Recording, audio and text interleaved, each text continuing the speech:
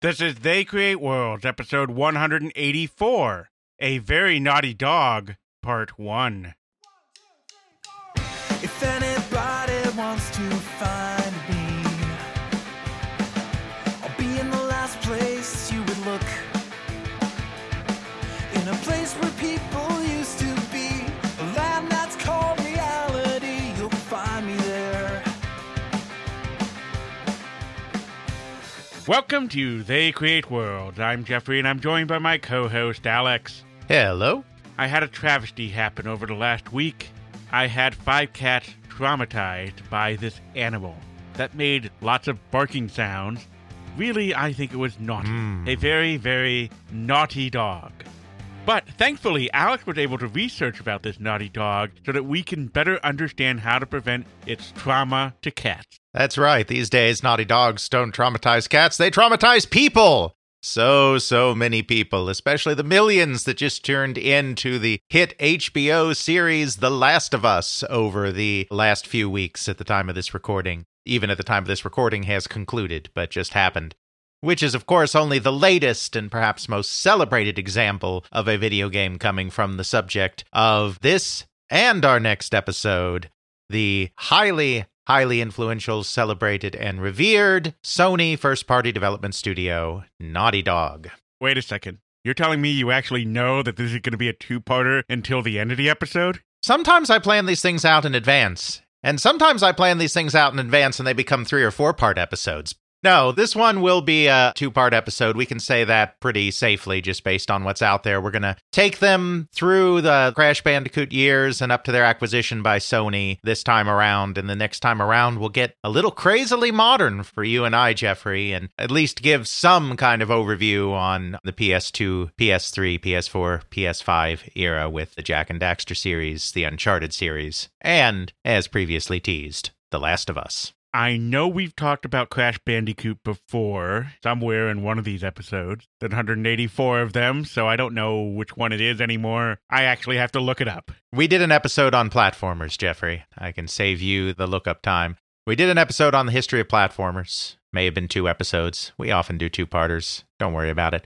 We talked about Crash Bandicoot very much in that specific context of the evolution of platform games because it was quite a moment there. However, we did not go super in-depth on it, and we certainly didn't go in-depth on the developer behind it, so this is one of those rare episodes anymore at They Create Worlds where everything intersects after you've done nearly 200 episodes. This will be almost entirely new material within the context of our show. Obviously, it's pulling together material that is out there in other forms around the interwebs and elsewhere. I haven't done any specific interviews with Naughty Dog people, but as always, we try to bring together a multitude of sources that have covered a little bit here, a little bit there to form a bigger picture and also place it in the larger context of the video game industry. So, Naughty Dog, if I recall correctly, they became one with us in our great knowledge somewhere within the PlayStation era. That's when they became noteworthy. But Naughty Dog is actually a quite old developer going all the way back to the 1980s, Mr. Jeffrey. So you're saying somewhere downstairs I might actually have a wonderful Nintendo cartridge made by Naughty Dog. No, they never made Nintendo games, so you don't have one of those.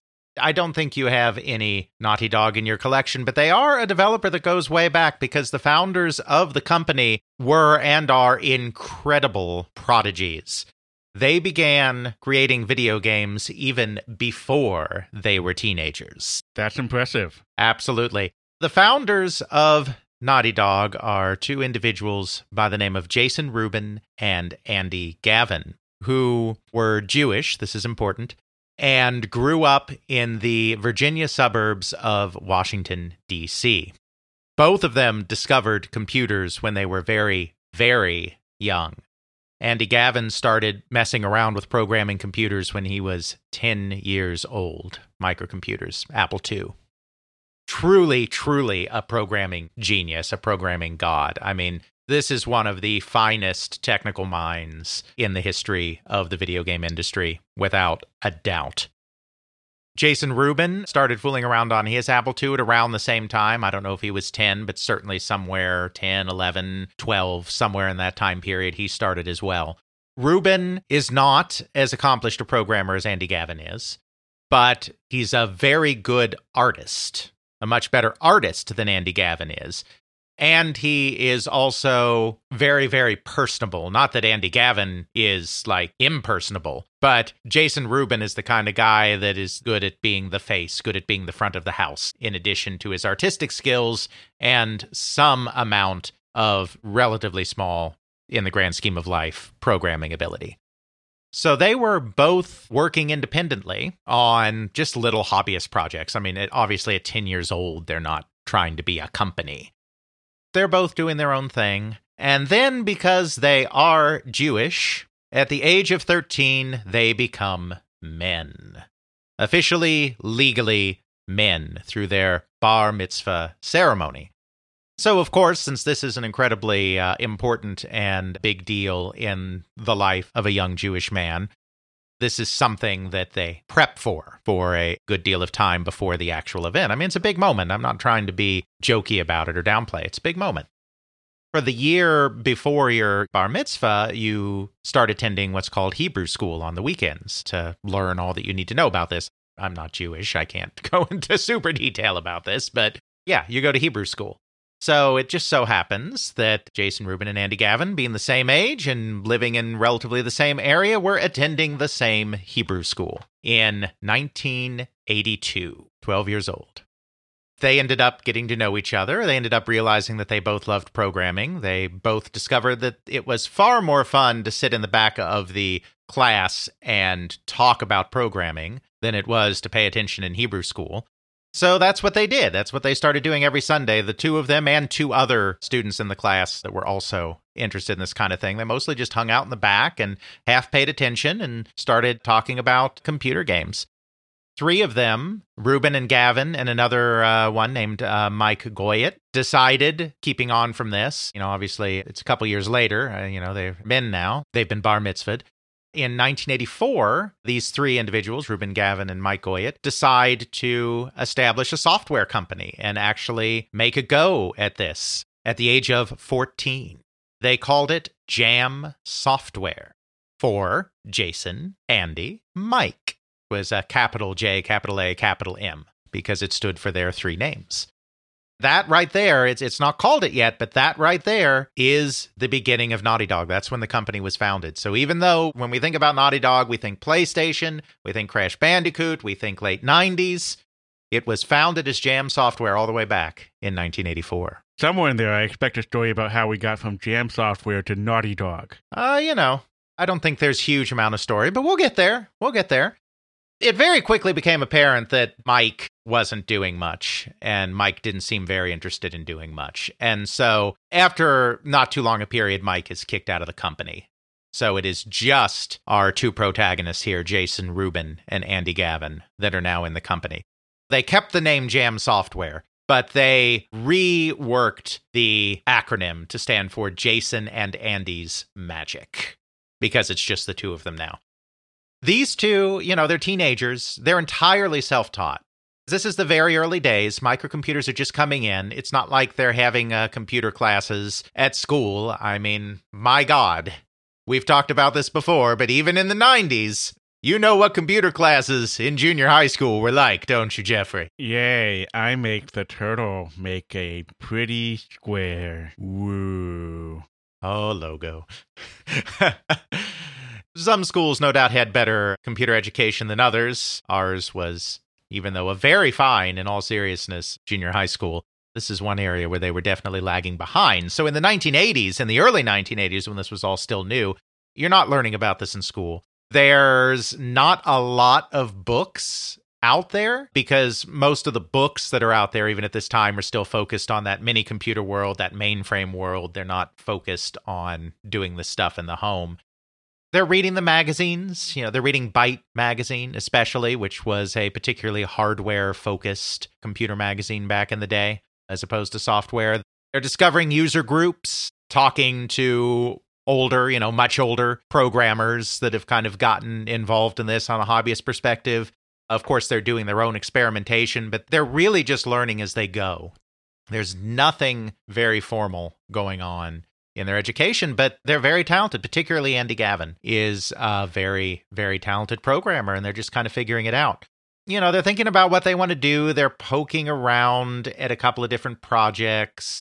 They decided that their first project would be basically a complete ripoff, not even inspired by, but a complete ripoff of the relatively new Nintendo arcade game Punch-Out. The arcade version, not Mike Tyson's or Punch-Out. This is 1984, Jeffrey. There is no Mike Tyson's Punch-Out. There's no Nintendo Entertainment System. There's a Nintendo Family Computer. But there is no Nintendo Entertainment System. There is no Mike Tyson's Punch-Out. We're going way back in the day here. At this point, the arcade game Punch-Out has just been recently released in North American arcades by Nintendo. They absolutely fell in love with it, and they decided that they would make a computer game port of Punch-Out. Not licensed, not going to Nintendo and being like, we'd love to work with you, because Nintendo would have said, go away, kid, you bother me, if they had tried that. Nope, they started going to the arcade, they started playing for hours and hours and just recording footage so that they could get all the animations, all the gameplay, all the characters. They weren't even making up their own characters. These are kids. One of the first things they're trying to do. They're not even trying to, hide what they're doing. It is Punch-Out, recreated on a computer platform. Even the more ironic thing about this, which makes it even funnier, is that Jason Rubin's father was an intellectual property lawyer. You know, they're working on this at their houses. I mean, they're kids. They don't have an office. They're working in their homes, whatever else, going down to the basement. So, I mean, their parents know what they're doing. And, Rubin's father is like, this is really illegal, guys. You'll never be able to sell that. But they didn't worry about that. They're kids, whatever. They spent about a year working on it. Then disaster struck because one of them ended up accidentally copying over their only floppy disk copy of their in-development game. Yeah, that's not good. Kids, if you're going to have a company, or heck, if you have files that you want to have and, keep, I suggest the 3-2-1 backup program. 3 copies of any important file, 2 different types of media, one of them off-site. This podcast has that method for saving the audio files and project, and yes, it has saved me on occasion. Absolutely. And of course, this was a different time, 1984. Hard drives for personal computers were really not a thing. Certainly, off-site backups weren't a thing in terms of the web or network backups, but they could have maybe sprung for the extra floppy disk and kept a backup copy that way. You never know. It's like a fire. And I mean, the old way of doing the off-site thing is, hey, I take this one floppy disk and I go to grandma on the weekends, and then I just swap out that floppy disk every week or so when I go visit grandma. Yeah. They also worked on a golf game for a while at one point that never went anywhere. The thing that they finally started working on pretty seriously is Jason Rubin's family went away on a skiing trip, and he had a really good time on said skiing trip. So he decided to start working on a game on his own that he called Ski Stud. Just a very simple skiing game. He got it up and running. He got it kind of working a little bit, but he couldn't get it animating very smoothly, scrolling very smoothly. It had problems. So he brought it to Andy. This was kind of at the point where Jason's programming ability was really starting to tap out. Andy took over working on it and really got it running well. This ended up being the product that they decided to make their first product that they would try to sell. It's actually very fascinating. It goes back to this idea of how brilliant Andy Gavin was and is as a programmer. Again, we're talking 83, 84, 85, this time period. All of this stuff is still very new. Everything's very primitive. There aren't tools. There's not middleware. There aren't tools. And there aren't many even in the way of graphics software programs. There's no Deluxe Paint. There's no MS Paint. There are graphics tablets at this time, and for those of you who are not artistically inclined, when we're talking graphics tablet, we're not talking about you get out your iPad and draw on it. We're talking about actually a hunk of plastic that is a tablet that has sensors in it, and you have a little plastic pen or whatever kind of pen, and you just trace out on this pad, and it interfaces with your computer, and it draws it on the screen. Not talking iPads. There were graphics tablets. There was some primitive stuff, but there wasn't much there. So when they first started doing this, what they actually did is they would create their pixel art in the classic Electronic Arts Bill Budge pinball construction set. Because pinball construction set, which we've talked about before, it had a GUI interface, which was great and which nothing had back then. It allowed you to create your own pinball tables and your own parts and whatnot, so it allowed you to essentially kind of do pixel art in there. But of course, it didn't allow you to export that art because Pinball Construction Set is not an art program. It is a pinball construction set. So the things you create in there aren't meant to exist outside of the framework of that game. But he figured out, and obviously I don't know all the technical ins and outs because I'm not technical, and even if I were technical, this is highly specific Apple II God-level programming nonsense. But they figured out that if they reset the computer at the right time, like when the program was still open and whatnot, the graphics would end up being cached, and then they would be able to get into the cache and extract the graphics out of there to then use in their other projects. That sounds like a very roundabout way of doing graphic design. But it's all they had. But then they did eventually find a sprite creating program that was created by a small Michigan company called Baudville. Baud, B-A-U-D, is in the way we used to measure the speed of modems. They started using this program unofficially. I don't know that they pirated it. I'm not clear on that from the sources. They either pirated it or they were using it under a personal license when the company also had a commercial license. I don't know which. But they started using this program from Baudville to do their sprites. Once they decided that the Ski Stud game was going to be their first product, they realized that they should go ahead and get a license, so they applied for a commercial license from the company. Now, their publishing plan, because remember, again, these are just kids. They are literally kids. At this point, they're 15. This is about 1985, about a year or so after they founded Jam. Their publishing plan was to do what so many of the early hackerish computer game creators and publishers did. They were going to duplicate some discs, buy some Ziploc baggies, and just go around to the local DC area stores and see if any of them would take their game. That was the plan. But when Baudville saw what they were working on, these aren't guys that are any importance to the video game industry. I've never heard of them outside of this context. I don't have any background on them other than that they were in Michigan. It was just a small company with like 2 or 3 guys, and they made this sprite program. When Baudville saw the game, they offered to publish it for them. Gave them national distribution for a given value of national distribution because this is a small company with not necessarily a lot of clout. Still, it's going to be better than them just walking around the DC area. Exactly, a lot better. So they leapt at that deal. They were paid, I think it said $250 for the game, is what they got for it. The only real request that the company had is they wanted the name changed, Stud being a not very politically correct name, and so it was released not as Ski Stud, but instead as Ski Crazed. Very first game by Jam Software, which would later become Naughty Dog. If you look at the box art, they did get full credit on the box. There is a picture of a very young teenage Jason Rubin and Andy Gavin on the back of the box for this game. Apple II release. Ski Crazed sold about 1,500 units, and they were in the games business. Following up from that, they did do a second game for Baudville. Actually, they did 2 more games for Baudville, I should say. One of them was an educational title by the name of Math Jam. Jam obviously coming from their name, Jam Software. Its educational titles were a big deal back in those days. We talked about before in like our Spinnaker Software episode and whatnot.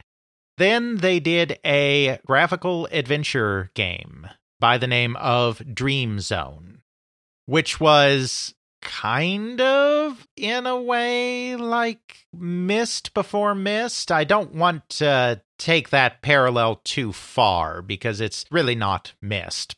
You're kind of trapped in a dream world and you're going through this kind of warped reality, and it's point and click. It has a little bit of that Myst feel to it, though I don't want to make it sound like, they discovered the winning Myst formula, before the the Miller brothers did. It's not that great, but that's kind of the stuff they're doing. The Dream Zone thing, you got the interface there, and it looked like they took actual pictures of like their bedrooms and stuff, right, and put it in the video game, because you got like the teenager suggestive lady poster on the wall. You got this house out in the 1980s, all in black and white. Absolutely. That one was actually released on the Apple IIgs first of all things, which is not an Apple II. It has a completely different processor. It's just considered part of the Apple II line by Apple. It was a short-lived attempt to migrate the Apple II brand into 16-bit, which didn't go very well, but it was released on that as well as other Apple platforms. At this point, we're talking 1987. They've done 3 games. They've realized that they can do this thing. They realize they have a business. It's still just the 2 of them. They're still high school students. They're still working out of the basement, still working out of their parents' houses, nothing formalized, no employees, nothing like that. But they're able to make a go of this, and they start dreaming bigger because it's very clear that Vaudeville is a very tiny company with very little clout and can't really get them the distribution, the marketing, the press, everything else that they need to really, really be successful. These games, they sell a few thousand units. They make a little money on them, but there's not much going on. And so they decide they need to hit the big time. And at the time, there is no bigger big time in computer gaming than Electronic Arts.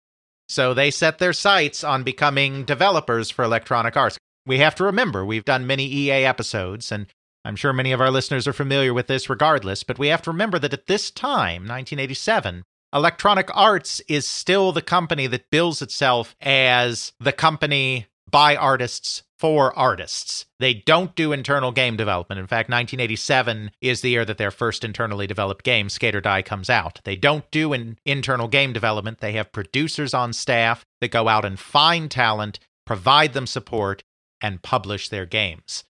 That's exactly the kind of treatment that our young friends Ruben and Gavin are looking for at this point. Of course, Electronic Arts is all the way over there in Silicon Valley, literally on the opposite side of the country, and they have no contacts. They don't attend trade shows. They don't go to Comdex or CES or any kind of show where companies hobnob and trade secrets. They're just a couple of teenagers in the DC suburbs. What they are able to find, though, is a phone number for the Electronic Arts customer service line.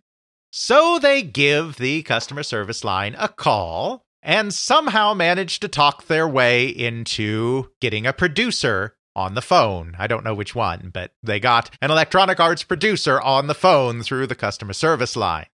They explained who they are, what they're doing. I don't know if they had to send them a demo. I don't know the details. But the point is, they were able to get the dialogue going. Electronic Arts recognized that these teenagers seemed to have something, and so they signed them to an artist contract. The youngest artists working for Electronic Arts at this time. At this point, we're talking 1987, so they are 17 years old. Well, at least they have cars now. Yeah, I say they signed an artist contract, but I assume their parents had to sign the artist contract for them because they were under 18, which means they could not even legally enter into a contract. Small technical difficulties, but I mean, consider one of them has a father who's in intellectual property and is versed in this kind of thing.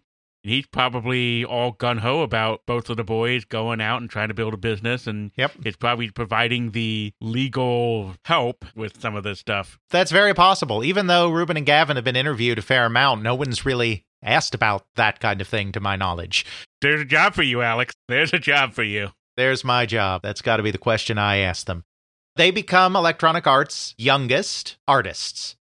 The last game that they did was the Dream Zone game, so they decided to follow up on that by creating another point-and-click adventure game for their first Electronic Arts product, which ends up going by the name Keef the Thief.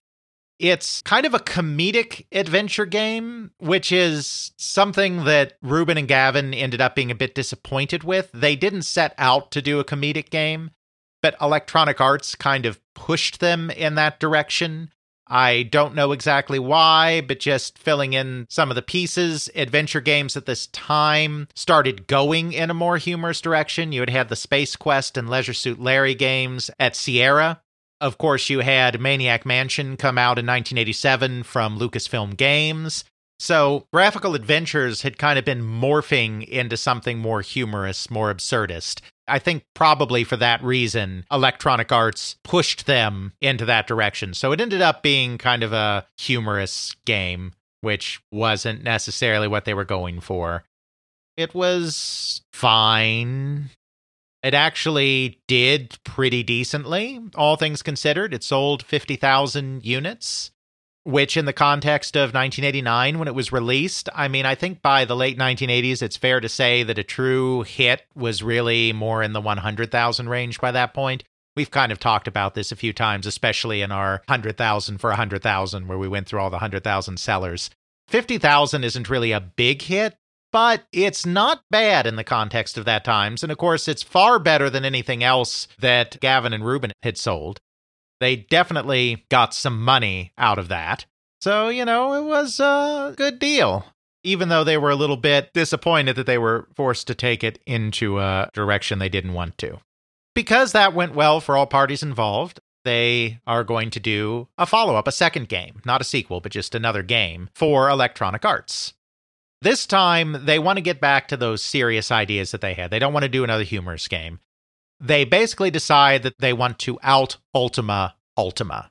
Not too ambitious, right? It has certainly led to some companies being able to do some interesting things trying to out-Ultima Ultima. Yep. They decide they want to do an RPG. Isometric, turn-based RPG. Kind of in the Ultima vein, but starring a wizard, and there are lots of spells you can learn, and it's a big world. They just want it to be big. They want it to be this giant product. They asked for a whopping $90,000 to make this thing. That's a lot. Where's all that money going? Just getting this project done. It's still just the two of them. Though at this point, it is no longer Jam Software, because in 1989, they have in fact renamed themselves Naughty Dog. I don't know where the name comes from. They haven't really talked about the name. However, Jason Rubin did have a dog that, as the company grows, follows them everywhere, that we'll talk about more later, by the name of Morgan, a Black Lab Ridgeback mix. I don't know if she's the origin of the name. I just don't know. I mean, it's kind of funny that they haven't really talked about that. But in 1989, they do rename Jam Software Naughty Dog, and so this Electronic Arts product is coming out under the name Naughty Dog. It's still just the two of them. There's no staff. There's not even other friends like helping them on the side. I mean, obviously EA is assigning a producer to it on their end, but it's still just the two of them making all of these games. Andy's the main programmer, Jason's the main artist. They're just doing all this stuff themselves. So they're going to make this gigantic game under the name at this time Buccaneer. It's the initial name for it. It's going to be their next PC game, computer game. I mean, not necessarily literally IBM PC, but it's going to be their next computer game for Electronic Arts. Then, on a fateful visit to the Electronic Arts offices, Andy Gavin notices, as they're walking through, that some of the Electronic Arts developers have these weird Sega Genesis systems with cables sticking out of them attached to some kind of weird gray box. Gavin is so shocked that he just kind of blurts out, "You're reverse engineering a Sega Genesis, aren't you?" Not a direct quote, but I mean, he essentially says that. It wasn't very long after that they found themselves in Trip Hawkins' office surrounded by the lawyers. Because yes, at this time, as we have talked about in our Electronic Arts episodes, Electronic Arts and Trip Hawkins have made the bold decision to move into the Sega Genesis market without the permission of Sega, because they don't want to be tied down by all those licensing restrictions that they can't stand. So they had undertaken their own very super top secret reverse engineering of the Sega Genesis, clean room reverse engineering, totally legal, so that they could enter that market. As we talk about in our Electronic Arts episodes, which isn't relevant really to the Naughty Dog story, they finally do come to terms with Sega and they get a special deal and all of that. But this is the point where they're going rogue and reverse engineering. It's very secret, very hush-hush, And this brilliant programming kid just... Then why did they take the kids and walk them right past it? Because they didn't expect them to realize what was going on. They didn't expect that Andy Gavin would look over just in passing and see this thing and immediately know that that has to be a reverse engineered Genesis dev kit. You would think that they would at least think, these are the youngest game developers that we have signed. They might be a little smarter than the average bear. Maybe. Yes, at that point, the non-disclosure agreements come out. You will not be leaving this building until you sign the papers. So, of course, they are sworn to secrecy, but then they also pitch, well, since you're getting on the Genesis, we could make our RPG for the Genesis. Electronic Arts was like, okay, we can do that. That is how Naughty Dog became a console developer. Just like that. Because they reverse engineered Genesis dev kit on a walk through the Electronic Arts offices. Their RPG ends up being released as Rings of Power. This one is kind of a crazier in a way dev cycle because by this time they are a little older. They're in college. They're in college in two different places. They did not go to college together. Ruben was attending school at the University of Michigan, and Gavin was attending school at a college in Pennsylvania. They were having to send their work back and forth over the commercial modems that were available at the time. No fancy networks, no fancy ARPANET access or something like that. They were transferring files back and forth using 300 baud, literally 300 baud modems when they started. By the time they were done, they had slightly better modems, and they were transferring material back and forth at a whopping 2,400 bauds. Good times. Dear God, is that slow? Yes, it is. During the summers, because it did take several years for them to do this product, because it's almost entirely just the two of them. Another programmer, somebody that Andy Gavin meets by the name of Vijay Apande, does join in the development as well to help with the programming, but it's still mostly the two of them. So it does take them several years. The budget balloons from $90,000 to a whopping $150,000. They are able to do some work together in the summers when they're home from college. But yeah, they just work on this thing remotely over the course of several years until it's finally done. Then it is released on the Genesis in 1991. Well, there was some good news and there was some bad news about Rings of Power. Let me guess, there might have been some conflict with some sort of Tolkien-ish estate? No, they were fine. They got the game out on that name.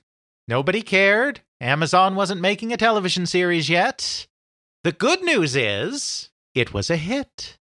The original print run was 100,000 copies, a modest print run, but it sold out its entire 100,000 copy print run. That's what people want out of a video game, yes? The bad news is that when it came time for reprints, since clearly the game was doing well, Electronic Arts had a choice of viewing. They could reprint Rings of Power, a role-playing game with lots of advanced graphics that took up a relatively large amount of memory, had a relatively large cart size, and also needed the ability to save your progress, and so it also had a saved game battery in order to store. Or they could reprint John Madden Football, which is smaller memory size, no backup battery, and has also been doing rather well in stores recently. Well, I know I am not Madden for some football, so obviously they went with the true way, which is Rings of Power. I have this ring right here. You can't see this on the podcast, but Alex can on the camera. That's true. And it is a Ring of Power. Thus, by putting it on, my power grows, and thus history was changed. Well, Jeffrey, that's not how America works. Damn. There is no magic in America, only football. So yes, when it came time to do reprints, I mean, obviously they could have also done a mix. They could have ordered some of one or some of the other, but John Madden Football, we have a whole episode on it. On the Genesis is selling like hotcakes. This is the true establishment of the franchise, not the Apple II game that had been released previously. It's selling like mad. They want to put as much into that as they can. Plus, it has the added benefit of being a cheaper cartridge to produce because it uses less memory. Even though Rings of Power was a sellout at 100,000 units, Electronic Arts declined to manufacture any more copies. The print run was over. So, it seemed, was Naughty Dog. At this time, 1991, they were born in 1970, which is great. It makes it so easy to do the math. In 1991, they're 21 years old. They are close to graduating college. By the time sales are really getting going and reprint decisions are getting made, it's 1992. They're 22 years old. They're basically done with college.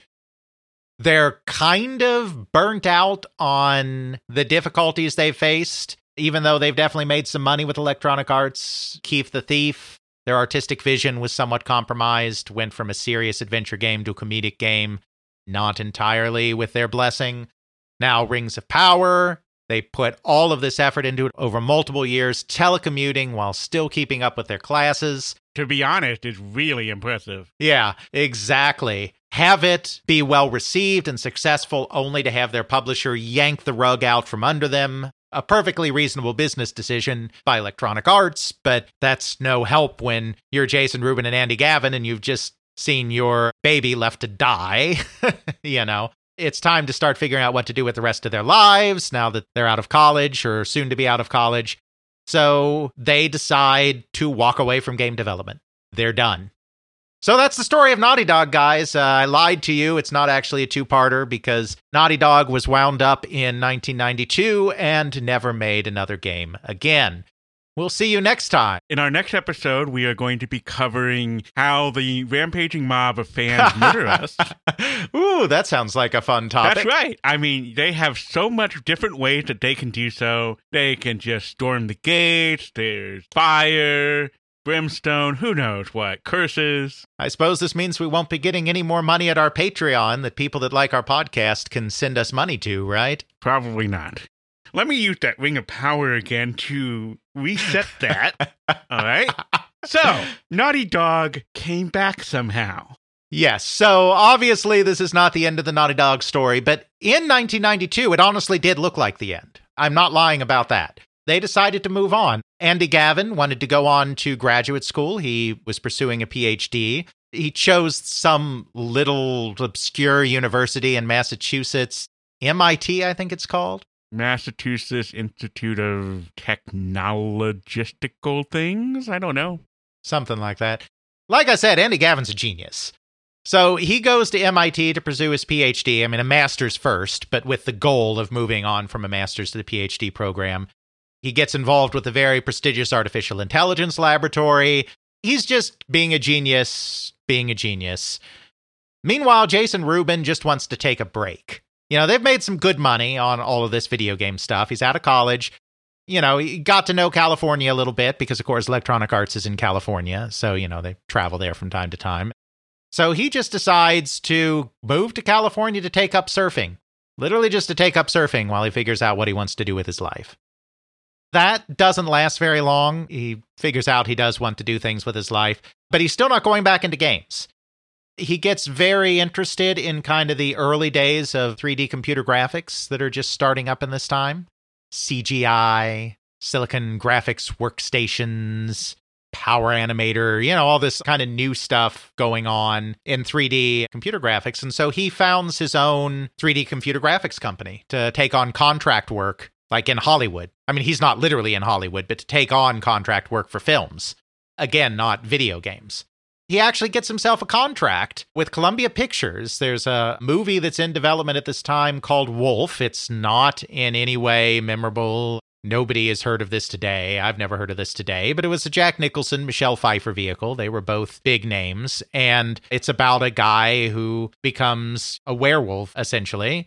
He may just become a wolf.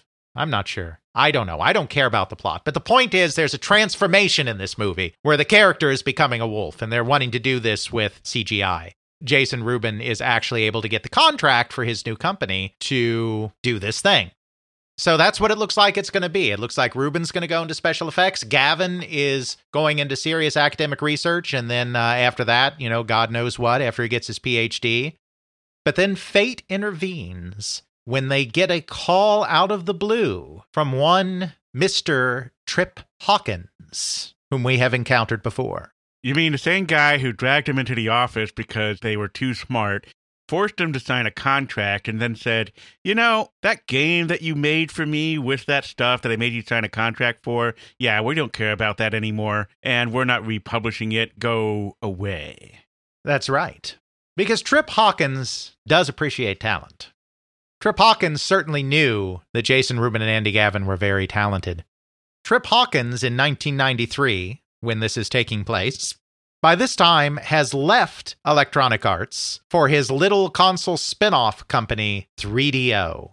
We've talked about 3DO before a little bit. Someday we may do a whole episode on it, though I wish I had more information on some of the inner workings of the nonsense. But basically, Trip Hawkins, as a guy who was fed up with the console ecosystem, where you had to pay a lot of licensing fees, give up a lot of control, get a lot of permissions, put up with a lot of restrictions from console makers, wanted to unlock the console market by creating a universal standard, similar to how VHS had become a universal standard in VCRs, and create a console system that was manufactured and marketed by multiple companies, all based around the same standard, just like VCR, in which there were very low development fees and very little restriction put on the publishers on what they could do. And of course, also tying in to the whole multimedia revolution that we've talked about before that is supposed to be going on at this time, using CDs and all of this stuff. So he needed developers, smart, savvy developers, to work on this system. So he just calls them up out of the blue and offers them a 3DO dev kit, no strings attached. He's not asking them to come work for 3DO. He's not signing them to a contract to make a game for him. He's not creating any kind of financial or legal relationship between Naughty Dog and 3DO. Trip Hawkins, in this case, is playing the role of evangelist, which is a role he is very good at. He's basically saying, I'm making this new platform. It's going to be amazing. You guys were always really, really good at pushing the envelope technically on what you could do on the Genesis and all of this other stuff. So here is a dev unit. Have fun. Make a game, don't make a game. See what you can do. So Naughty Dog was back in action, and this was actually very intriguing to them because they've always had ambitions. They've always wanted to make really, really big games. I mean, that was kind of the starting point for Rings of Power, right? Let's Ultima. Let's do something like Ultima, but let's make it really, really big. Vastly, hugely, mind-bogglingly big. You may think that Ultima is big, but that's just peanuts to the kinds of games that Naughty Dog wants to make. Real bonus points if you get that reference, since it is heavily paraphrased. So they were very frustrated by the limitations of cartridge. This cartridge is very limiting in the memory. The fact that they have been offered this opportunity to create on a CD-based system, which is unlocking just everything, because those things have like 650 megabytes of memory, Jeffrey. Only 650? Not only, Jeffrey, 650 exclamation point megabytes. More space than you could ever need to create a state-of-the-art video game. I have some things on my Steam list that would argue with that. Yes, but of course at the time, this was, amazing. So this suckered them back in. They decided that Naughty Dog would live again and would get back into the video game business. Remember, they are literally on opposite sides of the country at this point, so they have to figure out what they're doing. Jason Rubin has really grown to like California. He tries to convince Andy to come out there and work together. But Andy has no intention at this point of giving up his MIT education. He's still working on his master's with the ultimate goal of pursuing a doctorate. he convinces Jason that no, Jason needs to come to Boston and they'll do this game together there. So that's what they do. Naughty Dog kind of officially, you could say, relocates to the Boston area so that Andy Gavin can continue pursuing his degree, and they get to work. Alex, it's the early 90s. They can at least get a 36.6 modem. Yeah, that's not going to do it this time. Not going to do it this time. So they relocate. They share an apartment together. They don't have a lot of money at this point. They decide a couple of things. First of all, they have to figure out what genre they're going to be in. They are this time inspired by the fighting game genre. Street Fighter, Mortal Kombat, Samurai Showdown are all very, very popular at this point in American arcades. Digitized graphics, as represented especially by Mortal Kombat, have become kind of the new hotness. And of course, doing digitized graphics, by which I mean filming real people in front of a blue screen or green screen, and then turning that footage into pixel graphics, literally digitizing them, has become all of the rage and really fits in with the multimedia aspect. They decided to basically take Mortal Kombat, digitized graphics, tilt it a little more humorous. Mortal Kombat is very self-serious in its mythology and its blood and its fatalities and everything.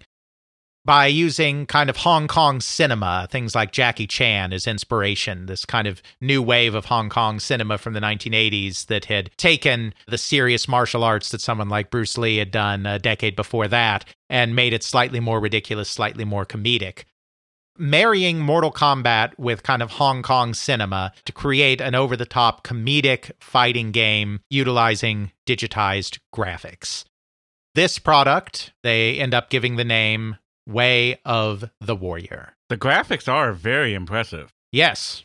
The 3DO was impressive for its time because remember, I mean, the 3DO was obsoleted very quickly. We're talking 1993 here. We're talking before the PlayStation when they're starting to work on this game. This would arguably blow most PlayStation graphics out of the water. Well, I mean, it's a different kind of thing, right? Because it's still a 2D game, whereas the PlayStation is trying to do 3D.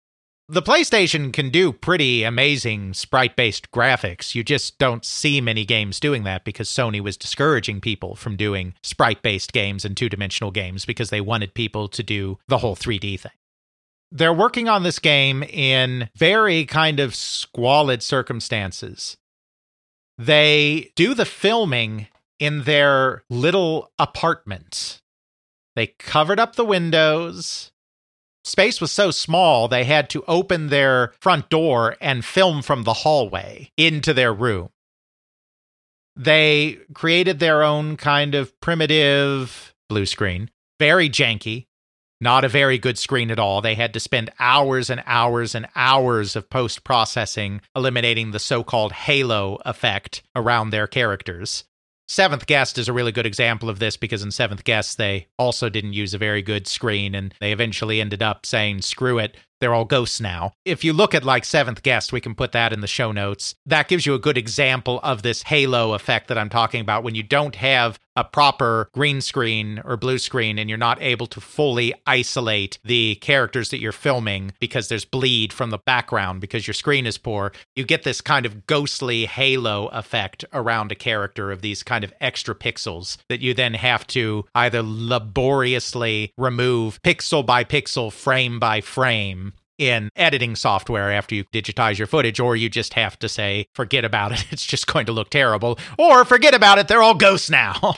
Green screen and blue screen is very, very fascinating. I actually do it myself sometimes. Like if you ever watch our live streams, I actually am in front of a green screen. Mm-hmm. The challenge there is actually more lighting than the green screen itself. Mm-hmm. As long as the green screen or blue screen is a solid color, which pretty much just about anything will work, as long as it's just a solid color. The problem is that with lighting, is that you get shadows. Mm-hmm. It's pretty much just all shadows because depending on where the light's coming from, how it hits off things, you have to make sure there's enough light on the background where the green screen or blue screen is in order to have that be lit consistently at a single color and luminosity compared to your subject who's in the front, who also has to be lit properly with a key light and some other things. The very basic setup is a 3-point lighting system where you have a small key light on you and you have like 2 lights behind you that are illuminating the background in order to try and make that consistent. But a lot of times you need a lot more light. It gets fun. I've had my own halo effect on occasion. It's a nightmare. It can be a nightmare real quickly without some practice and a heck of a lot of lights that are very consistent, or at least have the ability to, hey, I want this one to be a little bit brighter. I want this one to be a little bit dimmer, so that you can get a good eye for what a consistent color is in the background. Yeah. They were doing this relatively on the cheap because, I mean, they're still just a couple of guys. That's what Naughty Dog is. They didn't have a chroma key system. The backdrop that they got was not a true motion capture backdrop. And actually, now that I look further, it wasn't even blue screen. It was a cream-colored screen. So they didn't even have a properly colored screen. Problem with the cream screen is that that's close to skin color. Exactly. The reason that we use blue screens or green screens is because in normal environments where we're doing this kind of thing, you don't really have that color. And like the reason they go away from blue screen is because people have blue eyes or something like that. Exactly. Humans have very little green, if any, in them. Exactly, because as Jeffrey said earlier, any solid color will do. But if you choose a solid color that is going to bleed in to what you're shooting, then you get into some trouble. So they had no way to get the color right in the shooting. They didn't have professional cameras, and they were literally having to shoot from the hallway. Their neighbors thought they were shooting a porno. They're like, what's going on here? Well, because nobody's heard about filming for a video game, The actors were friends, schoolmates that they would come in and have filming. The costumes they got from all sorts of places. There was a store in the Boston's Chinatown where they got a lot of costumes.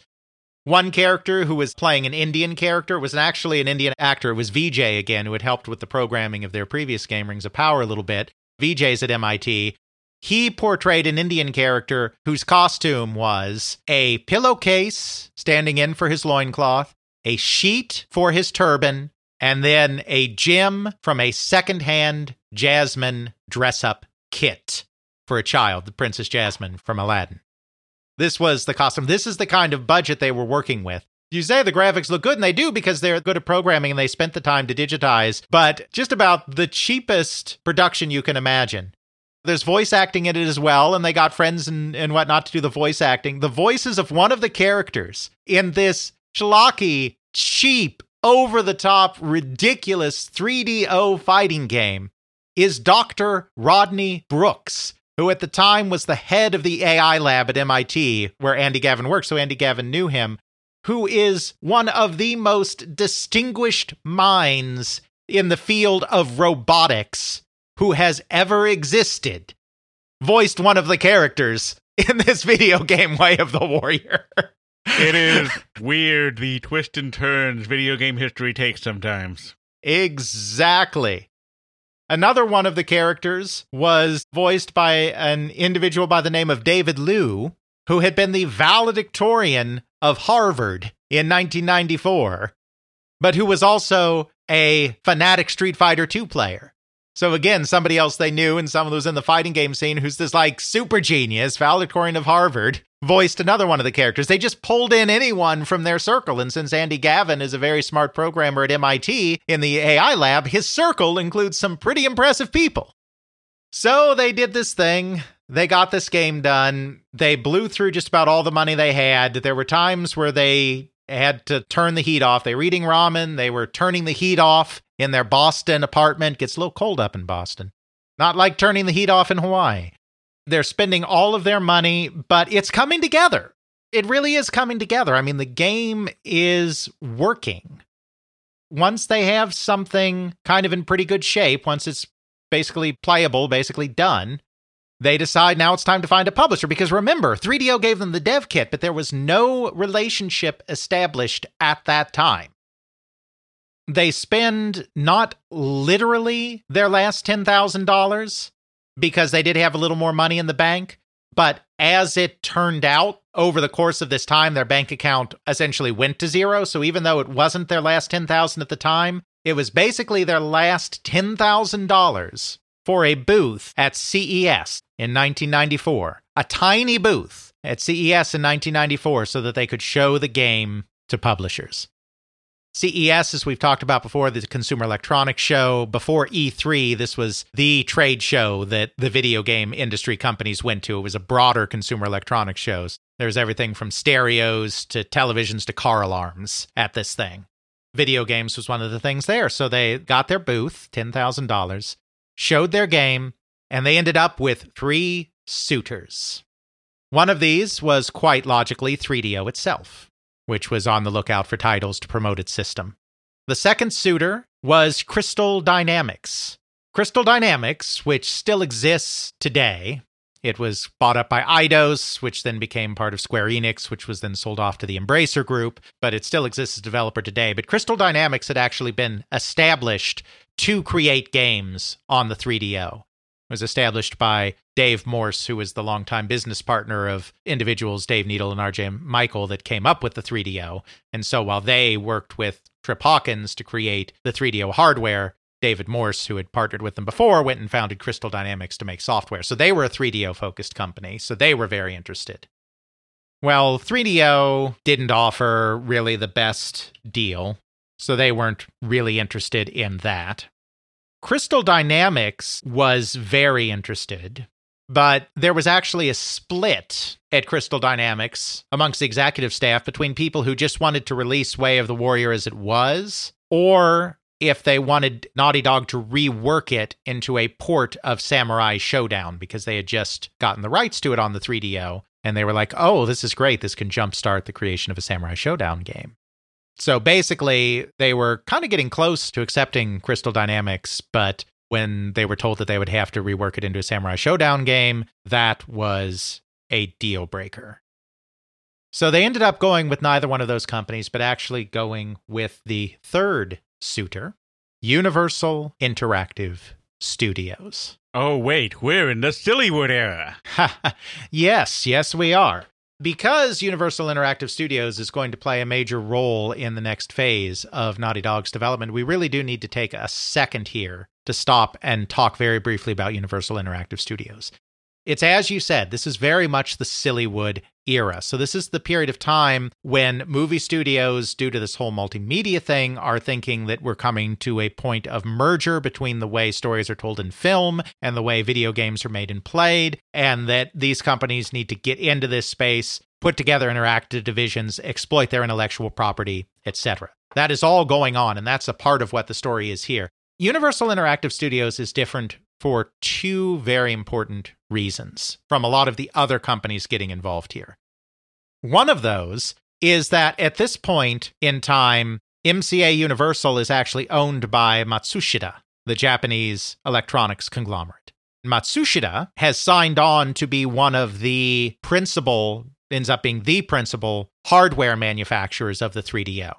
Matsushita has been very interested in this whole creating a new standard thing for a long time. Matsushita is the one that created the VCR standard, and they had worked closely with Sony and Philips on CDI, the failed multimedia system. Now they've become a very strong and enthusiastic partner with Trip Hawkins on 3DO. Since their parent company, Matsushita, is involved with 3DO, it's no surprise that Universal Interactive Studios would be particularly interested in 3DO product, hence why they're interested in Way of the Warrior. The other thing that makes them different, though, is unlike all of the other Sillywood organizations that are developing in this time period, the person at Universal spearheading the creation of an interactive division is a true video game veteran. Atari's former general counsel and briefly coin-operated division president, Skip Paul. We've talked about Skip Paul before because we've talked about Atari's legal stuff before, and as general counsel, Skip Paul was right at the heart of many of the legal things going on. Well, after the Atari adventure ended, he rode that roller coaster almost all the way to the end. He got really friendly with Steve Ross, head of Warner Communications, Atari's parent. Through Steve Ross, became introduced to the wider entertainment industry world beyond the video game industry. He ended up being hired by the management duo of MCA Universal, the longtime duo, the last Hollywood moguls in a way, in the traditional sense, Sid Sheinberg and Lew Wasserman, to be the executive vice president and essentially the number 3 guy at MCA Universal. In that capacity, he was actually the primary negotiator in the Matsushita purchase. Even after that purchase, he stayed on as basically the number 3 guy at MCA Universal. He took a slightly different approach to creating an interactive division than all of these other companies did. Universal was not just in the business of trying to exploit their properties. They weren't just like, oh, let's put some Hollywood people on a game based on this movie and let's release it on CD-ROM and it'll be great and everyone's happy. That was not their plan. They do a little bit of that, but their real plan is to find talent that already exists out in the video game industry. Let that talent do its thing, and then do standard development contracts with kind of the lesser companies, but identify some truly outstanding teams that they can then offer development deals similar to the types of development deals that are done from time to time in the movie business. So this isn't a deal like a publisher arrangement in the video game industry where independent company makes a game, independent company takes game to publisher, publisher says, we like your game, we will publish it, we will market it, you will get a royalty. That's not what we're talking about. We're also not talking about a standard contracting deal where publisher is like, I, publisher, have idea for a game I want to make. I am going to make a deal with you, developer, to make this game I want to make. Then we will publish this game that I want to make. They actually want to look for companies they can do a deal with that's basically, you people are very talented. So we're going to sign you to a general development deal where you are going to make us X number of games under this development deal. But we don't own you. We're not buying you. And we're not doing a typical milestone thing. What we're going to do is we're going to set you up on the lot. What happens like Steven Spielberg with Amblin Entertainment. And, I think this is the kind of deal it's modeled on. He had a deal with Universal Studios with Amblin Entertainment, before he did DreamWorks, where Amblin had space on the Universal lot and they let him maintain an office there and they let him do this and that. And in return, he gave them some of his projects, but he didn't even give them all of his projects. He occasionally did movies with other people. It's kind of this thing. It's like, we're going to nurture your talent. We're going to support you. We're going to give you money. We're going to give you space. In return, you're going to give us a set amount of games during this time period that we're going to publish. But we're not making a contractual deal for a specific game. It's not specific milestones. And we're not going to own you. It's just here. Have fun. This is not something anyone else was doing, and it was taking this movie studio model, but I think probably tempered by, and I don't know this for sure, but tempered by Skip Paul's understanding of the video game business and knowing that they needed to cultivate specific talent in that field. Skip Paul lived through E.T. Skip Paul was the legal guy at Atari during E.T. If there was anyone in the Hollywood system that knew that you don't just find a license, get a license, and slap that license on any old video game to run a video game business, it's going to be Skip Paul, right? So Universal had a very different approach. And the other thing is, Skip Paul, like I said, also, since he was at Atari, he knew video game people. Skip Paul's not running Universal Interactive Studios himself. He's setting it up, but he's the executive vice president of the whole studio. He has other things to do. But he also makes sure to put really important key veteran people in leadership positions within Universal Interactive. The president of Universal Interactive is an entertainment lawyer by the name of Rob Beniaz. He doesn't have any video game experience, but as a high-powered entertainment lawyer, he's very savvy on the idea of how you handle talent, how you work out development deals with talent, how you smooth over that whole legal and business side of things. But as his main video game expert, his executive producer, his technical guy, Skip Paul brings in Mark Cerny, whom we have talked about several times before, most recently, if you're listening to our episodes in order, in our Sega Technical Institute episode. Mark Cerny, programming genius, video game hardware genius, game designer of Marble Madness and a few other products, has kind of been flitting back and forth between working for the man and being an independent contractor. Of course, he's no longer at STI because he got into it with Yuji Naka and ended up leaving after Sonic 2. We talk about that whole thing in that episode. Not long after that, Skip Paul scoops him up to work at Universal Interactive Studios. So there's a really competent management team in place that really understands that you need to find and nurture video game talent and let them make video games rather than take people who are used to making movies and have them make a video game on a licensed property. So Universal isn't just looking at Way of the Warrior and saying, yes, let's do Way of the Warrior. They also said, we're also, in addition to publishing this game, going to offer you a development deal. We're not going to tell you what platform you have to publish on. We're not going to tell you that you have to use a specific IP. You want to use one of our properties, use one of our properties, but you don't have to use a Universal IP. Make the IP anything you want. Make any genre of game you want. We don't care. You get complete freedom to do whatever you want. At the end of the day, we're the ones that are going to be publishing it, and we will fund you. We are going to give you space on the Universal lot. We're going to give you offices. We're going to give you money to hire a real staff. Because remember, it's just the two of them with some occasional help and assists from friends. But those other people that worked on Rings of Power and especially Way of the Warrior, which did need a few more staff because it was a big project, none of them were Naughty Dog employees. They were just friends helping out as contractors. You're going to be able to hire a staff. You're going to get state-of-the-art Silicon Graphics workstations. You're going to get an office on the lot. You're going to get everything you need to make whatever you want. Dream project. So they said yes. Way of the Warrior is published in 1994 by Universal Interactive Studios. It actually does pretty decently, considering the 3DO is a failure. It was one of the few real games in kind of the first wave. So many people were focusing on multimedia this, multimedia that. Whereas this, even though it had digitized graphics and everything, was kind of an old-school 2D fighting game.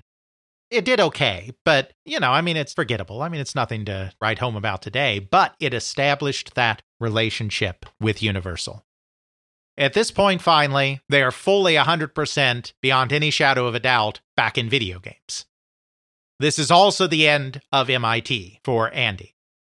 They've been offered space on the Universal lot. They are going to Hollywood. No more crappy apartment with no heat. No more part-time while doing MIT and everything else. Naughty Dog is going professional in Hollywood. Where they can actually use a green screen or a blue screen. They pack up all of their possessions in a car and a following truck.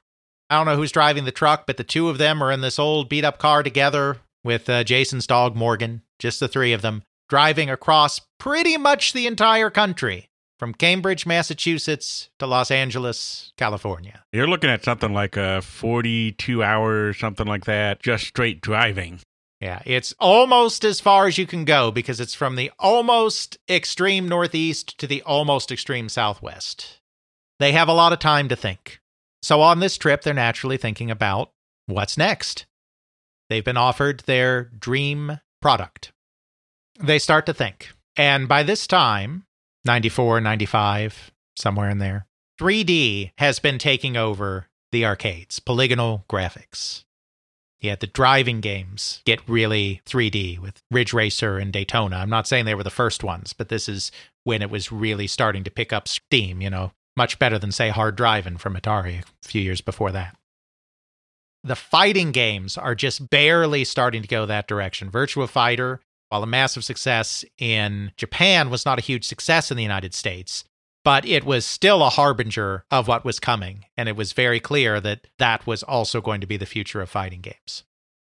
There was clearly another incredibly popular console genre that, at this point in time, had yet to make the jump, and that was, of course, the character action game. Platformer, platform shooter, doesn't matter what, just any game where you have a character and they're jumping, shooting, fighting through levels. Your Marios, your Sonics, your Mega Mans, your Castlevanias. This was clearly a genre that had not entered 3D yet, not really, but was clearly going to. On this cross-country trip, they kind of started to figure out the parameters of what that would look like. Remember, this had never been done before. Sega's first attempt at this, Knights, is still in the future. Nintendo's first attempt at this, Mario 64, is still in the future. These games haven't been shown. There's no roadmap for how to do this. How do you do the camera? How do you handle the controls? how do you present the interface in a way that makes it so that it's a fun, engaging experience, but you still have an idea of what the heck is going on? Exactly. They're particularly inspired by Donkey Kong Country. That's the latest and greatest in side-scrolling action games at this period of time. They're particularly inspired by what something like that might look like in 3D. They're trying to figure out kind of how to do this technically, because it's not just, okay, you can have a 3D world, whatever. It's like, how do you keep this manageable? Because these character action games, like Mario, like Donkey Kong, they're side-scrolling, and they're based on the idea that you're able to very easily gauge the distance between jumps. Move along and jump and figure out exactly where to start your jump and where to land. Once you introduce the Z-axis, once it's a full 3D environment, it is very, very hard sometimes to have that sense of perspective of where you are in the world in relation to something else in the world, because these 3D worlds, even though they have a Z-axis, it's not like they're true 3D. It's not like there's depth perception. Like, we can gauge stuff out in the real world as humans because we have depth perception. Or at least we do when our vision systems don't betray us. Jeff's giving me a knowing look here. It's like, depth perception, really? That's a thing we have, is it? But in a 3D video game space that is still technically on a 2D plane, with just a Z-axis that's giving a fake perception of 3D space, it can be very hard to figure out where you are in that world. They decided their solution to that was that they really had to keep it on two axes. Even though we have the Z-axis, that doesn't mean we should keep both the X and the Y-axis too. So they came up with the idea that they would heavily limit movement on the X-axis, narrowly confine the character on the X-axis, and have them running into the screen and making the Z-axis the primary connection point for the player, situated behind the character, moving into the screen. They jokingly called this, by the end of the trip, they had their very, very basic idea for what at that time they called the Sonic's Ass game. Basically, the thinking is, well, if you have a character and you're always running into the screen, you're going to see their back a lot. So they kind of cheekily called it the Sonic's Ass game. They arrive in Hollywood with a basic idea of what they want to do. They start staffing up. Their very first employee actually comes with them from Boston, from MIT, a friend of Andy's there that worked in the artificial intelligence laboratory with them. Possibly driving the truck. Yeah, I'm not sure if he moved with them or not. He definitely came out with them at some point, and his name was Dave Baggett. It's probably Baggett and not Baguette. It's Baggett. Dave Baggett. They find a local artist by the name of Bob Rafe, Persian descent, Iranian descent, I believe. Then they find a 3D artist by the name of Taylor Kurosaki, who was actually working at Universal on television shows on the back lot. He was working on the television show Sequest, DSV, a short-lived show starring Rob Schneider and a CG dolphin submarine. But you see, because it was television, they were working with really primitive stuff. He was using Lightwave on a Commodore Amiga to do the computer-generated effects on that. He was really interested in what was going on with Alias, Wavefront, on Silicon Graphics workstations, the kind of stuff that was being used on Jurassic Park. But as a lowly television guy, he didn't have access to that kind of thing. He started seeing the Naughty Dog people started hanging around them and saw that they were using the Silicon Graphics workstations and getting to do all of this stuff. He ended up joining them because it would allow him to work with this fancier stuff.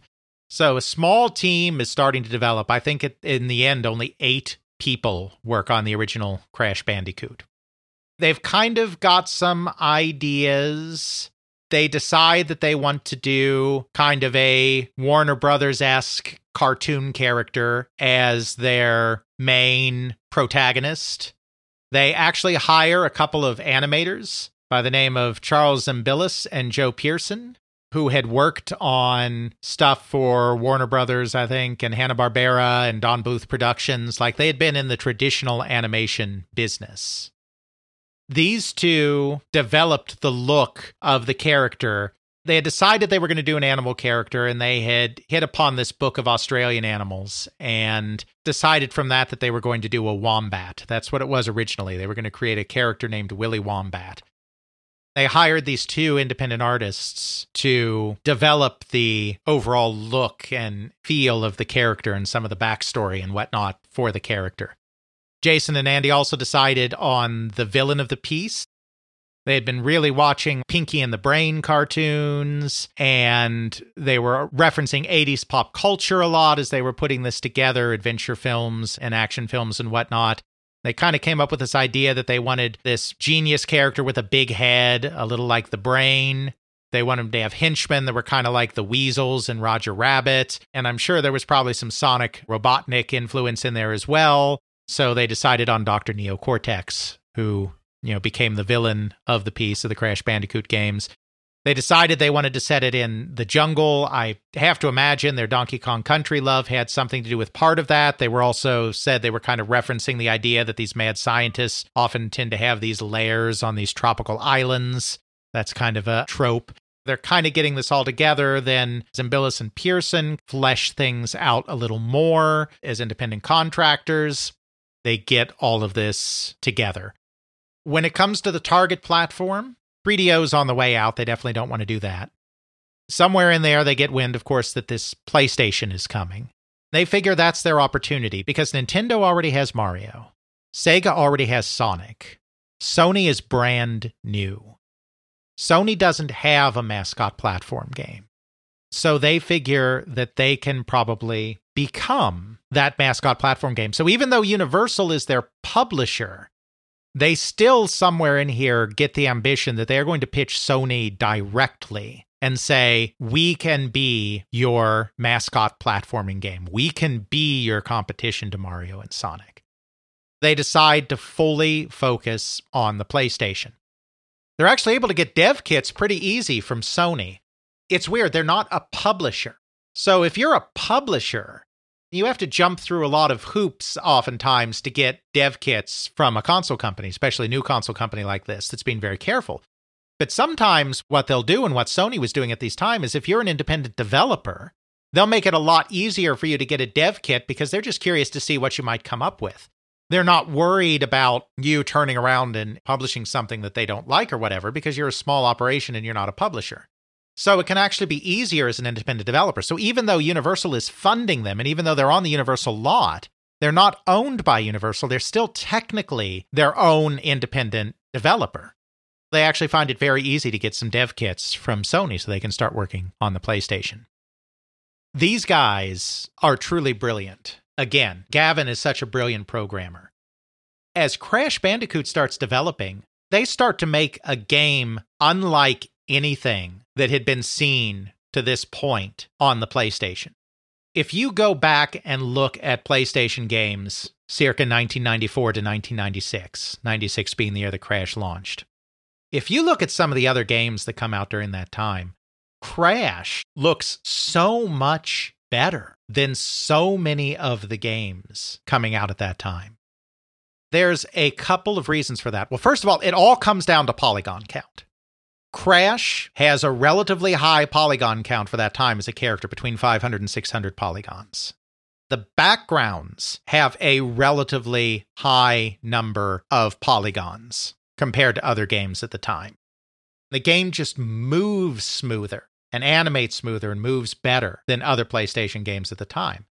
They were able to do this using three primary tricks. First of all, they realized that even though the memory on the PlayStation was very small, the PlayStation only had 2 megabytes of video memory. This is part of the reason why it was such a struggle to get good 3D graphics on a PlayStation, and why most PlayStation games tended to be kind of faux 3D games where you might have your main characters and objects as polygons, but you actually have pre-rendered backgrounds. I'm thinking about something like Resident Evil or Final Fantasy VII, where your characters are these fully formed polygonal characters, even if the Final Fantasy ones look like Lego blocks, but your backgrounds are pre-rendered 3D images. They're not being drawn in real time by the engine, and it's because of this choke point of 2 megabytes of video memory. What the team at Naughty Dog and what Gavin realized is that even though the system has very little memory, we have a CD here. The CD has lots of memory. We just have to access that memory. Now, obviously, accessing the CD-ROM is slow. They figured out a way to access the memory in blocks on the CD so that they were constantly chunking in new sets of graphical data from the CD to the system in order to have more diverse graphics and higher polygon count graphics than you would normally expect. They were accessing the CD hundreds of times. If you play Crash Bandicoot on an original PlayStation and you just get up to that thing and listen to it, you will hear that CD-ROM buzzing like crazy because they're constantly accessing the disk instead of doing what most games do and load an entire level or load a section of a level and just load that and then wait till you move to the next room to load the next section. I think of Resident Evil again, where you're moving through the mansion, and the reason you have that small graphic where you're opening that door is because the game is frantically trying to load the next room. Instead of loading a chunk, taking a lot of time up front to load that chunk, letting you play that chunk, and then making you wait again for a long period of time while it loads the next chunk, during the course of a Crash level, they are constantly accessing that CD drive over and over again, hundreds of times, in order to give you a smooth experience, but with more detailed backgrounds than you could otherwise have based on the limitations of the system. So that was thing number one. Thing number two is, okay, that's great, but that's also insane. How do you keep that manageable? Because you're trying to load mostly in real time, and there are so many objects on the screen, and how do you keep track of this, and how do you keep it going? Well, they were very clever. They did something very similar to what John Carmack did with Doom, except in some ways even more refined. So the thing that made Doom possible, right, we've talked about this before, is that those levels flew by because instead of rendering everything around you in this 3D environment, it's a faux 3D environment, but for our purposes, a 3D environment, he was doing ray tracing and he was only rendering what you could see on the screen. It's like nothing existed unless you were looking at it. No object permanence. So this was a similar idea. Now, it's not ray tracing because they're doing polygons, but it's the same basic idea. If there is a tree in medium distance and there is a rock in far distance, these are all kind of jungle type levels, so these are the kind of assets we're looking at. If that rock is covered by that tree in your current view, then the game is not drawing that rock. The game is only drawing the rock, only putting those polygons on the screen when the tree is out of the way and you can see the rock. So it's not just that they're only drawing what's in your field of view, they're getting very specific as to the order of objects and making sure to only draw objects that are literally on the screen at that exact moment. How did they do that? Well, first of all, we have to remember that they made the very clever for them decision to keep this on a very restricted x-axis. The levels are, for the most part, linear. They know when you're going to hit certain parts of the game. You don't have a camera that you're adjusting. You're not looking all around. They know when your character is going to be able to see something because you're not on rails. You control your own pace of movement, but you're on a set path. So what they did on their Silicon Graphics workstations, which have more power, they did these very intricate timing runs to pinpoint exactly when every last object in a level would become visible.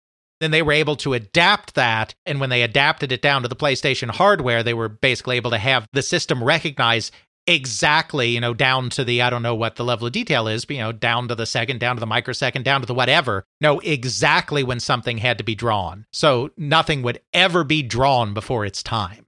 That's pretty intricate and pretty clever, and not something that other companies were doing, That involved having a much better understanding of how computers work, a much better understanding of how graphics work, and then able to apply that in a way that is efficient and programmatically possible. Mm-hmm. This was truly high-level impressive stuff. Then the other thing that they did is they just broke all the rules that Sony gave them. Rules. Peh.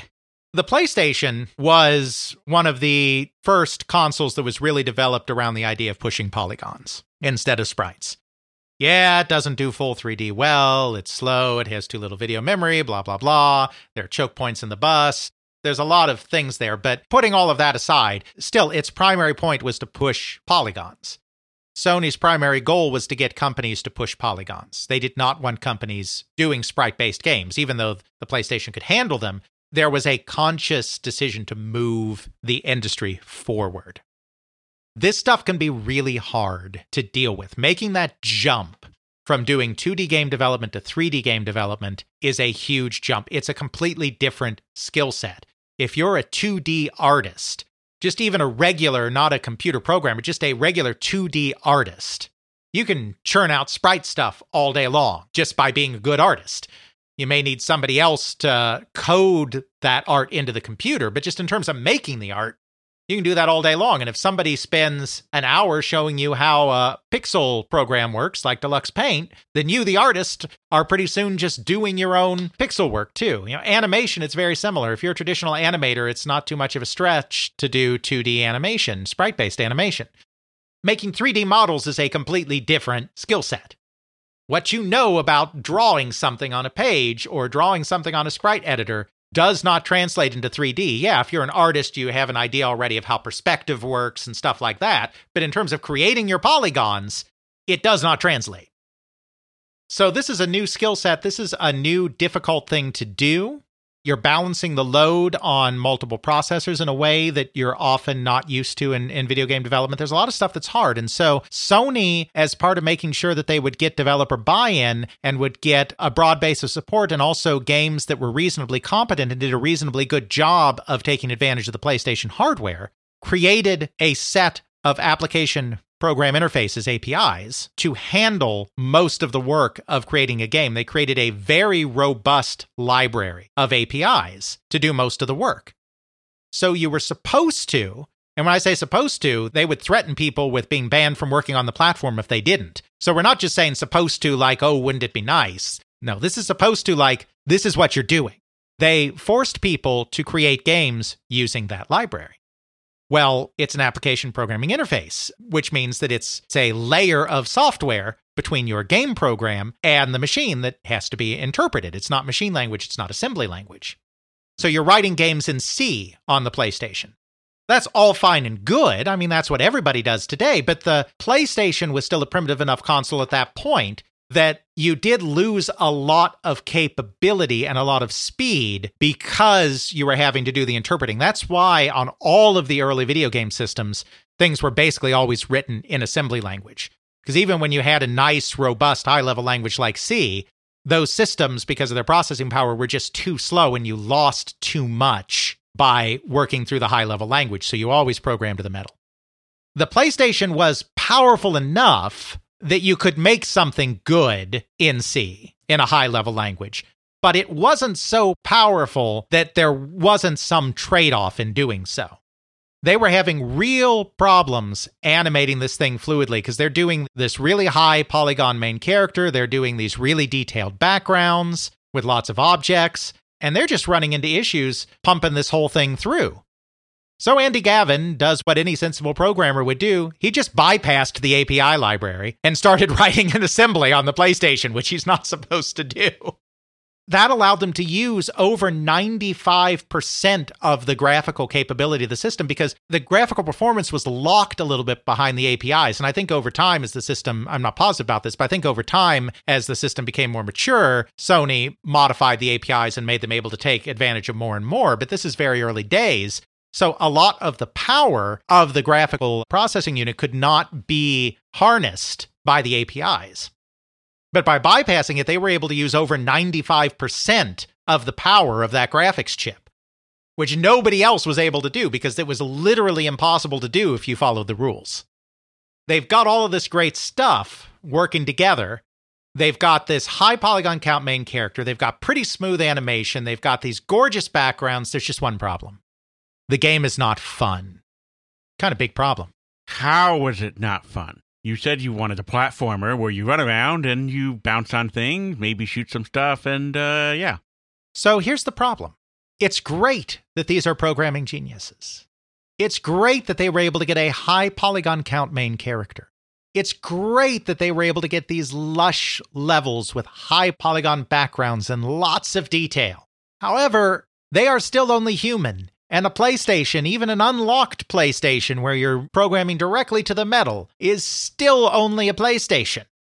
which means that they spent most of their polygon count and most of their graphical processing power on the main character and the backgrounds, which meant that they had very few other objects in the game. There were very few enemies.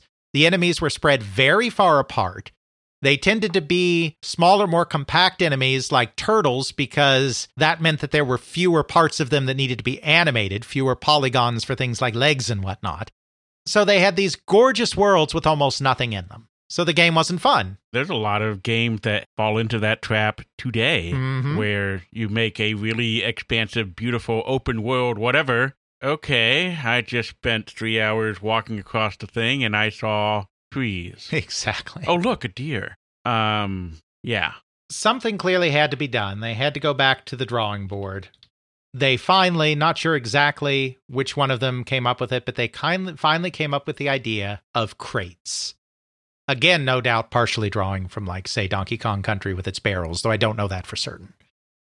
Crates are big boxes. Very few polygons. You don't have to get super intricate with the textures. Crates. We can put stacks of crates around that you're required to break.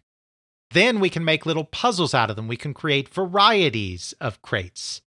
We can make crates that blow up. We can make crates that bounce. We can make crates that do random things. We can do crates where you have to break certain types of crates before you can break other crates to advance through the crates. Crates may not seem like the most exciting thing in the world on the face of it, but boy, do they have a cheap polygon count. So that is what solidified the gameplay of Crash Bandicoot around the breaking of crates and the collecting of things around crates. It allowed them to have nonstop interesting action without the polygon and processing load that would come by putting more enemies into the stages. This calls back all the way back to that time when they went to do boxing and they wanted to make a boxing game. So now they just have their boxer punching crates in order to continue. It's a great boxing day. We're boxing around, punching this box, boxing that box. I know I was going somewhere with this. You can now I'll just show myself out. You're fine, mostly. We have our gameplay. We have our character who has, by this point, morphed from Willy the Wombat into this character named Crash Bandicoot. We have something that's pretty fun, and we have what we believe is an opportunity to make an inroad with the big new console publisher on the block and become their answer to Mario and Sonic. While being heretical and going against their rules. Right.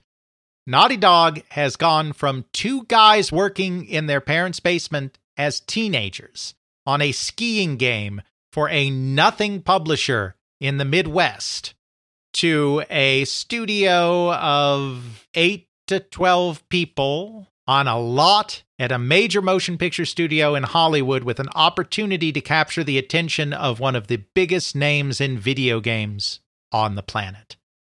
In our next episode, we will pick up the story there, show how this relationship grew between Sony and Naughty Dog, and how that ultimately led to their being purchased and their creating even more elaborate, detailed, intricate worlds and stories on subsequent versions of PlayStation hardware. Well, I guess we're going to have to find out some more things the Naughty Dog did next time on They Create Worlds. Check out our show notes at podcast.theycreateworlds.com, where we have links to some of the things that we discussed in this and other episodes. You can check out Alex's video game history blog at videogamehistorian.wordpress.com. Alex's book, They Create Worlds, the story of the people and companies that shaped the video game industry, Volume 1, can now be ordered through CRC Press and at major online retailers. Email us at feedback@theycreateworlds.com. Please consider supporting us on Patreon at patreon.com/theycreateworld. Please help get the word out by leaving a review on your favorite podcasting service. It really helps us out. Intro music is Airplane Mode by Josh Woodward, found at joshwoodward.com/song/airplane mode, used under a Creative Commons Attribution license. Outro music is Bacterial Love by Roller Music, found at freemusicarchive.org, used under a Creative Commons Attribution license. I'm recording this at 12:12 a.m., April 14th, 2023. I'm tired. There's so much more to do still. But hey, you're listening to this on time.